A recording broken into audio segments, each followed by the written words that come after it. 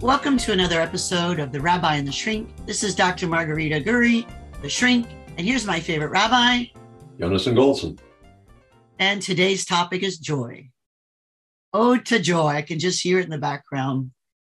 The rabbi and I are talking about a variety of different feeling states and blessings that can help us on our path to leading amazing lives of excellence and ethical richness. Rabbi, talk to us about joy, sir. I would love to. And this is also on my mind. We recently recorded a conversation about fear and love because we're approaching the high holidays, Rosh Hashanah and Yom Kippur. And then those days are immediately followed by the festival of Sukkot or Sukkot, what's called the Festival of Tabernacles. And that is described by the sages as a season of joy. And so it's very much on my mind right now. It's on minds of the Jewish people right now. Now, in Hebrew, in biblical Hebrew, there are 8 words that all translate as some form of joy or happiness. And they all relate to some form of growth or progress. And I'll start off by sharing 2 of them. One is the word simcha, which is phonetically related to a root meaning to bud. And another is the word sason, which has the meaning of blossom. So if you think about going out to your garden in the springtime and you look at your rose bush and it's been dormant through the winter and the leaves are starting to come back, and then you see the first bud and you feel this surge of emotion. This is why you have the rose bush, to produce the flower. Well, the flower is not out yet, but the bud is potential. Joy is the sense of potential that is about to be implemented. So you're about to embark on a journey, on a mission with a purpose. And then as you work your way through that, it blossoms. It comes into being. And as the flower blossoms, that's a different manifestation of joy. You're approaching the fulfillment of your desire, of your purpose, of your mission. Now, what's interesting is that when that mission or purpose is fulfilled, there's this momentary elation of satisfaction, but then it's often followed by a kind of a depression, a letdown. You're reading a really good book, you're watching a really good movie, you're listening to a wonderful song, you get to the end and it's over. Now what? Where do we go from here? So that's not joy.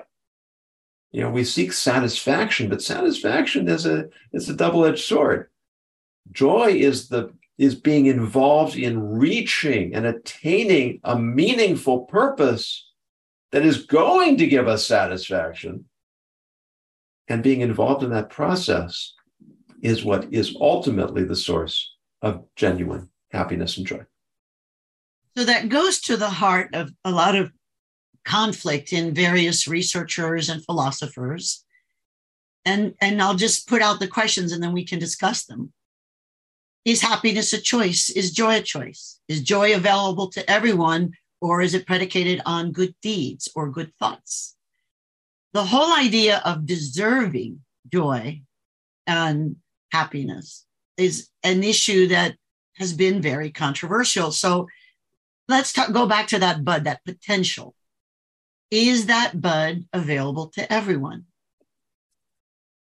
It is, but not always in the way that we have come to expect it in modern society and Western society. I think our biggest problem is that we conflate happiness and pleasure. Yes, we do. And pleasure is great. You know, ice cream's wonderful. Sensual pleasures are part of life and should be enjoyed. Well, I'm getting dog kisses on my foot right now, so yes. I can't help with that. But there's nothing joyful, because what's the evidence? The same thing we just talked about.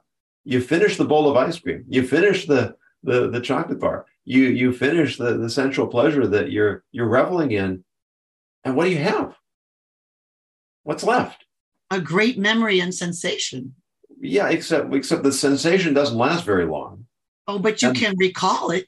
You can, but what all that does is it makes you want more.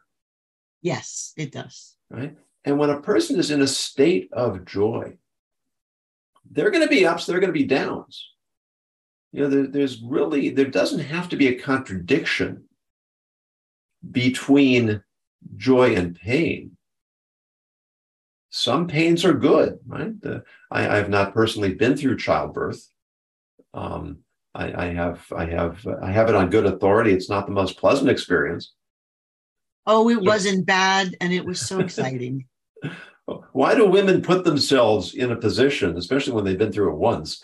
Why do they put themselves in that position? Because they know that pain is necessary to bring about something that is supremely valuable. It is so worth it.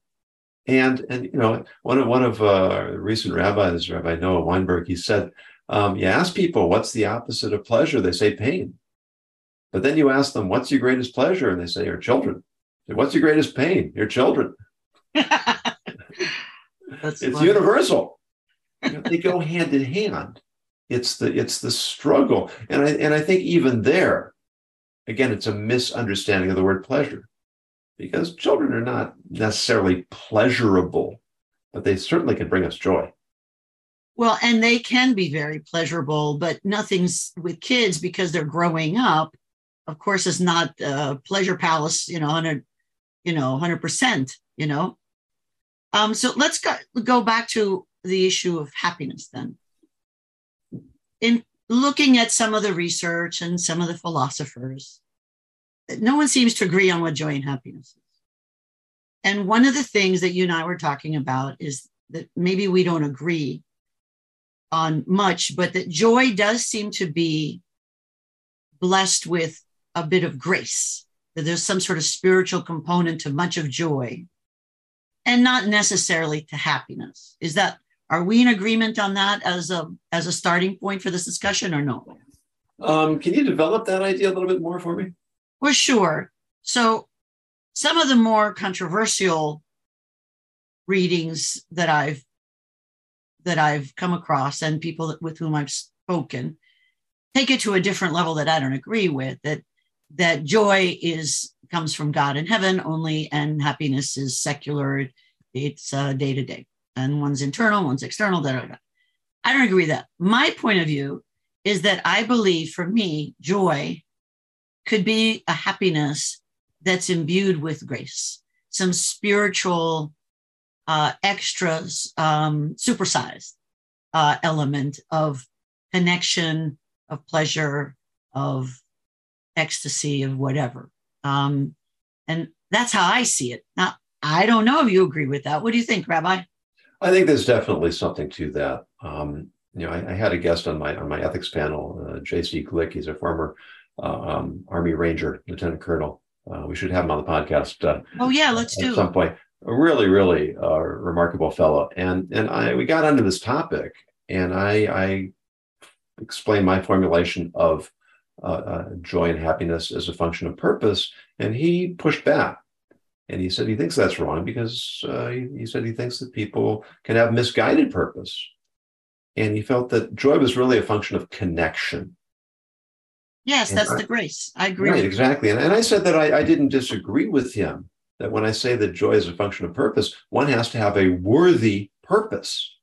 And then one is connected to the goal, the ideal, which could be God. And at the same time, one is connected to all those who are engaged in the same purpose, right? Which is what we talked about in the previous segment about love, that sense of connection through common purpose. Yeah. So I don't see that there's an either or there. Certainly, people can make themselves very unhappy by pursuing the wrong goals and the wrong ideals, and engaging in in purposes that are not beneficial to them or to mankind. And yet that is part of happiness, realizing that you're going down the wrong path and getting excited about the failure or the frustration and then switching gears. So even in that misguided effort, I think there's a lot of happiness and joy to find your main purpose or where you need to be to achieve the goals that you thought were good. Maybe rewrite the goals or rewrite the path to those stated goals. Now, that requires tremendous emotional maturity. We don't like being wrong.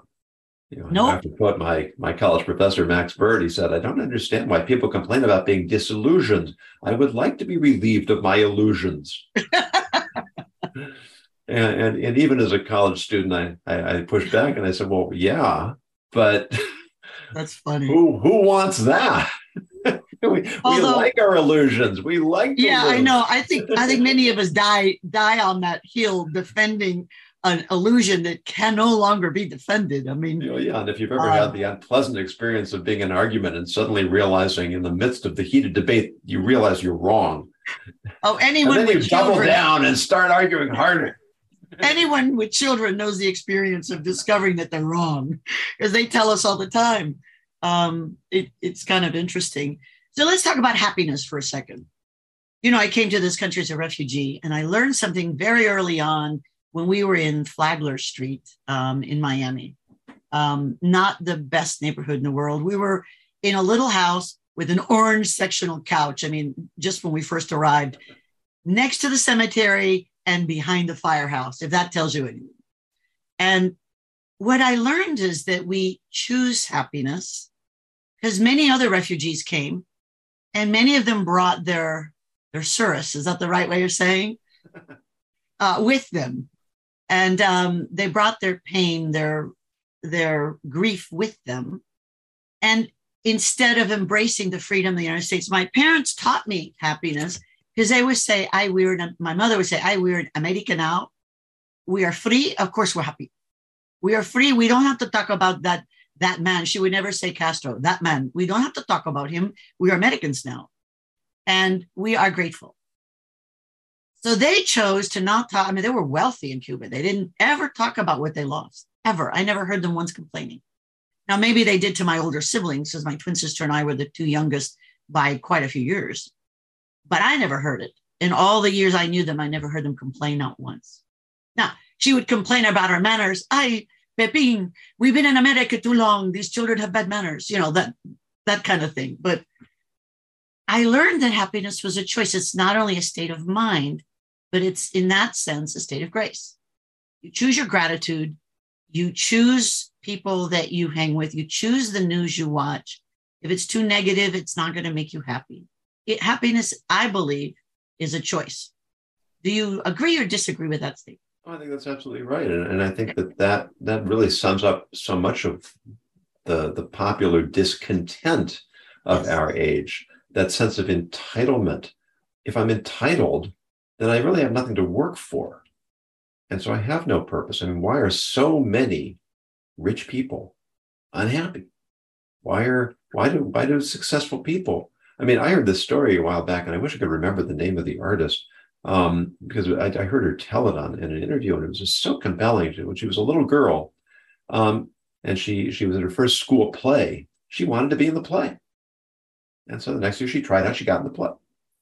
And then when she got in the play, well, now she wanted to have a starring role. And she got the next time she got the starring role.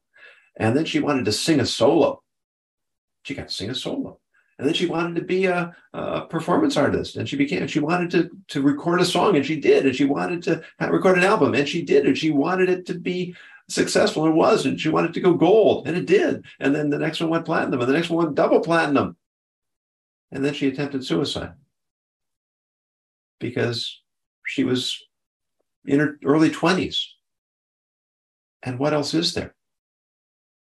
There was nothing else to strive for. And here is someone who got everything she wanted, perhaps too easy, perhaps too soon, and was left with, now what's the rest of my life going to be about? And it was such a sad story. When I see, as a psychologist, I've seen that so many times. And I think we forget that achievement, whatever the metric is, whether it's money or certain levels of success, in our striving for that, we can neglect our self-love, but we can also neglect our relationships. Because that without someone to share it with, without cultivating the love of good people all around us, life is indeed empty. And to go back to your point about grace, I mean, King David says in the Psalms, serve God with joy, which suggests that if you're not joyful, you're not serving God.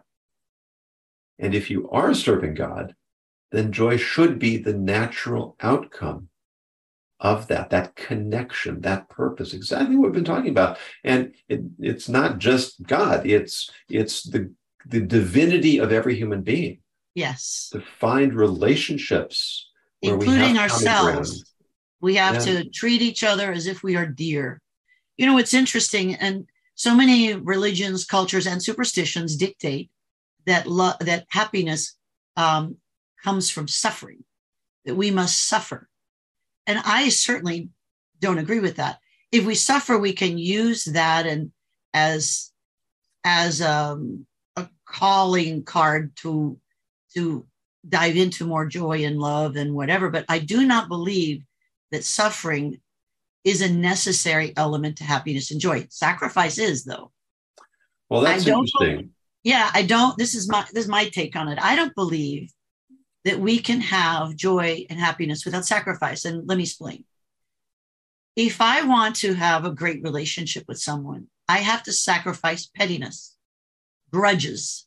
I have to sacrifice, let's say someone's married and they see someone that might be cuter or sexier. Well, you sacrifice because you say no, because you work on the relationship that you hold dear. So I do not believe that we can have everything. I think we get happiness by choosing the things that matter and by being grateful for those things we have. And back to the Stoics, amor fati. If we have a bad thing happen, find a way to love it and look for the grace there. And there is happiness and joy within all events that feel good or feel bad. Without, I think, some sacrifice, not pain and suffering, I believe you cannot have joy or happiness. Well, I think that's a good mic drop moment, Doctor, and I may bestow on you rabbinic ordination. Oh, well, thank you. I was at a virtual lecture last night, and this was exactly the rabbi's point, that we have to let go of pettiness if we want to attach ourselves to more noble ideals. I would tweak it a little bit and say, you know, in the temple in Jerusalem, they would bring offerings of animals on the altar. And it's often translated into English as sacrifices, but that's not really the word that's used. The word for offering shares a root with a word for intimacy. And what we talked about before of giving, we talked about love, investment. You know, is investing really a sacrifice? You know, I'm giving up something now, but I'm not really giving it up. I'm simply channeling it in a direction. I used to tell my students that when I was young, I had two goals in life. I wanted to be a trapeze artist in the circus, and I wanted to be a sumo wrestler. Now, of course, I never really wanted either of things, but I'm making the point, you know, I could choose one or the other if I really wanted it, but I couldn't do both. Nope. Different body types. And maturity is recognizing you can't have everything. And if you try to have everything, I mean, you know, we know dilettantes who've got 27 different degrees and never worked because they just can't narrow down. You have people who can't form intimate relationships because, well, if I commit to this person, that means I can't play the field anymore. I can't, all those other people out there. Right? Well, but that's when they're thinking of love as external to them. You have to have self-love first. You love yourself, then it's easier to make those choices. Right, but it's also that focus, that investment. Yes. And yes, inevitably, I'm going to cut out other options when I make one choice. But to think of it as a sacrifice is perhaps not so helpful, because then I've got the sense of, look at what I'm giving up. Well, I have to give up something to get anything. But it is a sacrifice, but for the greater good. It is a sacrifice. It's greater, but it's also for my good. Yes, it's also for your good. I agree. And since it's for my good, I don't have to think of it as a sacrifice. Well, that's because you're mature. But for people who are greedy or scared, they have to accept any sacrifice, if you've chosen well, begins to be a blessing. It feels like a blessing, but you have to work through it. And that's why I prefer to call it investments. But well, I agree, it's an investment because I deal with so many people who are holding on. One of my favorite images in Homer Simpson is when he was trying to get the Coke from the machine, the soda machine, and he had his hand in there, but he couldn't get his hand out, but he had to let go of the Coke. So he couldn't make a choice. He could not invest in his freedom. So he was stuck in the machine. I'll take your work on that one, but there is the famous monkey trap. Yes. Where they put wherever it's the marbles or whatever the monkeys want, they put it in a big earthenware vase or urn with a narrow opening, and the monkey reaches in, grabs a handful, and then can't pull its hand out. Right. And the hunter just walks up with a club and hits it over the head, and it doesn't run away because it can't let go. Well, and life is a monkey trap. I mean, exactly. Really, exactly. In many ways, it's fascinating, isn't it? I love that idea. The sages say, "Grab too much, you grab nothing. Grab." My mother used to say, "You can't ride 2 horses with one seat." And she would often say, "How many horses you're working on right now?" Just like multitasking. So let's talk about multitasking too. People get joy by looking at their texts and whatever, but they also have a tremendous sense of dread, and they're losing the opportunity to join other people to create true intimacy. And I don't think they're getting any joy from that. I think they're just getting a dopamine buzz. Well, I think there can be a joy if there's a habit, but some of it is artificial joy. It's the brain chemistry. And I think it's important to make that distinction. Yes, you're right. I don't think that's what joy is. It is not true joy, but for some people, if they have a joy in a topic or a community, that's a little different, but that's more complicated. Yeah, I mean, pleasure distracts us. Pleasure distracts us from the lack of joy in our lives. It absolutely can. And one of the antidotes to friendship, let's go back to picking people and deciding, is not letting go of things like resentment and dread. That is one of the monkey traps, or the idea of being right all the time, or being loved by everyone, or having everyone agree with us. So I'm going to ask everyone out there, what's in your monkey trap? What's keeping you in that container trapped so anyone can bop you on the head? And take a look at it, and what are you going to do about it? That's my thought about joy and happiness. And I think that's a great place to leave off. And I'd like that we can use that as a meme or a future article. What's in your monkey trap? What's in your monkey trap? Let's do that. Actually, you and I should create a TED Talk about that and a keynote. I like it. I think it's a good too. Well, as always, Rabbi, it's been fun. This has been an episode of The Rabbi and the Shrink. Check us out on therabbiandtheshrink.com and join us for another episode. Thank you, and may you find yourself allowing joy into your life. Thank you for listening to The Rabbi and the Shrink, Everyday Ethics Unscripted. To book Dr. Red Shoe, Dr. Margarita Guri, or Rabbi Yonason Goldson as speakers or advisors for your organization, contact them at therabbiandtheshrink.com. This has been a Dr. Red Shoe production.